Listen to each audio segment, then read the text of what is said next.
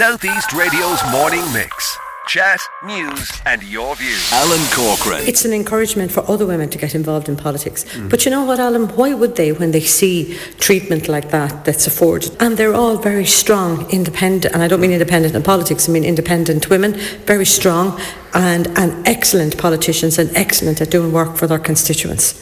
I'm very disappointed, but as I said, I'm not surprised. I expected it. There was a lot of phone calls going around. There was a lot of to-ing and fro-ing. Would you ring this one? Would you ring that one? I didn't ring anybody and ask for support. I will thank both Willie, Andrew and Donal, who from the very start said that they wanted to propose me. Both Pip and Joe disagreed, and the camp was split over it. And you know what? We have another election next year. But you know what, Alan? I'll be sitting here saying the very same thing to you. But look, I am disappointed, but you know what? It's their loss. Now, that was Mary Farrell speaking to me on Tuesday at the Gorey and Kilmuckridge District Council meeting. A lot went on at that particular meeting, so many topics for discussion. I'm joined by the chair of the Women's Coalition, Labour Party Councillor Maura Bell. Good morning to you, Maura. Good morning, Alan. Good morning to all your listeners this morning. Now, you've listened back to the whole piece that we put up on podcast yesterday of how this unfolded. And as chair of the Women's Coalition, what do you make of what you heard? Well, Alan, it's very disappointing for Councillor Farrell in the Gorey district. Mary has been there for quite some years, over 8 years. And, you know, she had been proposed for the vice chair. Obviously, party politics play a lot in it.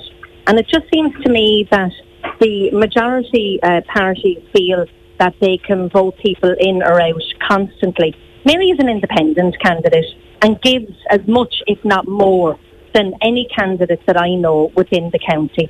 And as I said, has been there for 8 years. It really is a poor reflection on us to try and say, we're here trying to encourage more women to come into politics in some shape, make or form.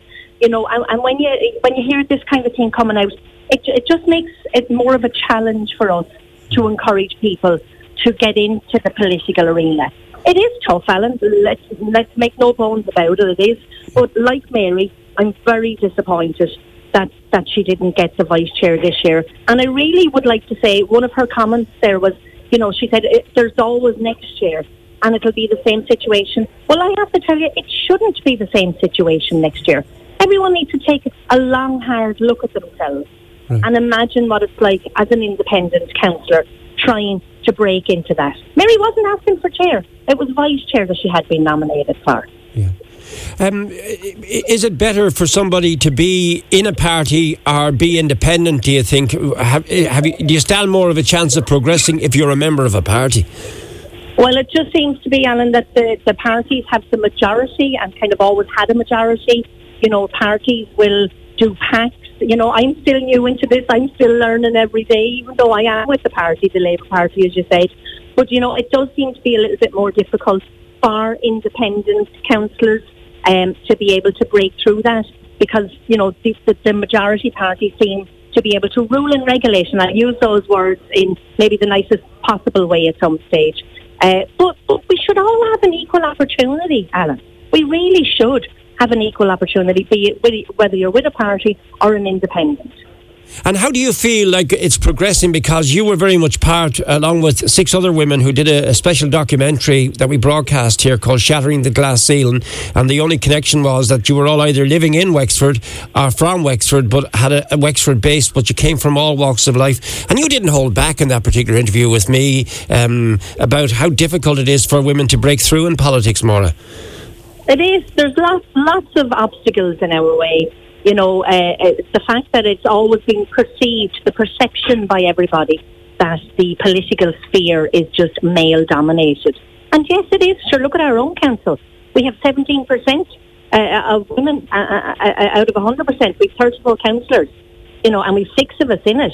You know, we need to start. We're not asking for anything extra. It's equal parity, which is really what should happen. Some of the councils around the country have that or are aiming and getting to that equal parity as a 50-50, which is fantastic. It's more of a challenge for us now as a women's coalition to go out there. I mean, we're starting sessions in the schools from September onwards to try and encourage people to get into politics, to try and say to them, look, there is, and as I said to you before, Alan, it's the good, the bad and the ugly. You know, but that's the same in kind of nearly every business and every job, and I perceive this to be a job and a lot more to that, to be quite honest with you. Okay. But we'll have to just keep on and keep the challenge going that we do need more women in politics. So, in light of what we've just heard from Mary there, do you think this has strengthened the resolution of the Women's Coalition to drive on even further and to encourage more women to get involved and to become more united even as a group? Most definitely. I think it just goes to show you what happened there yesterday.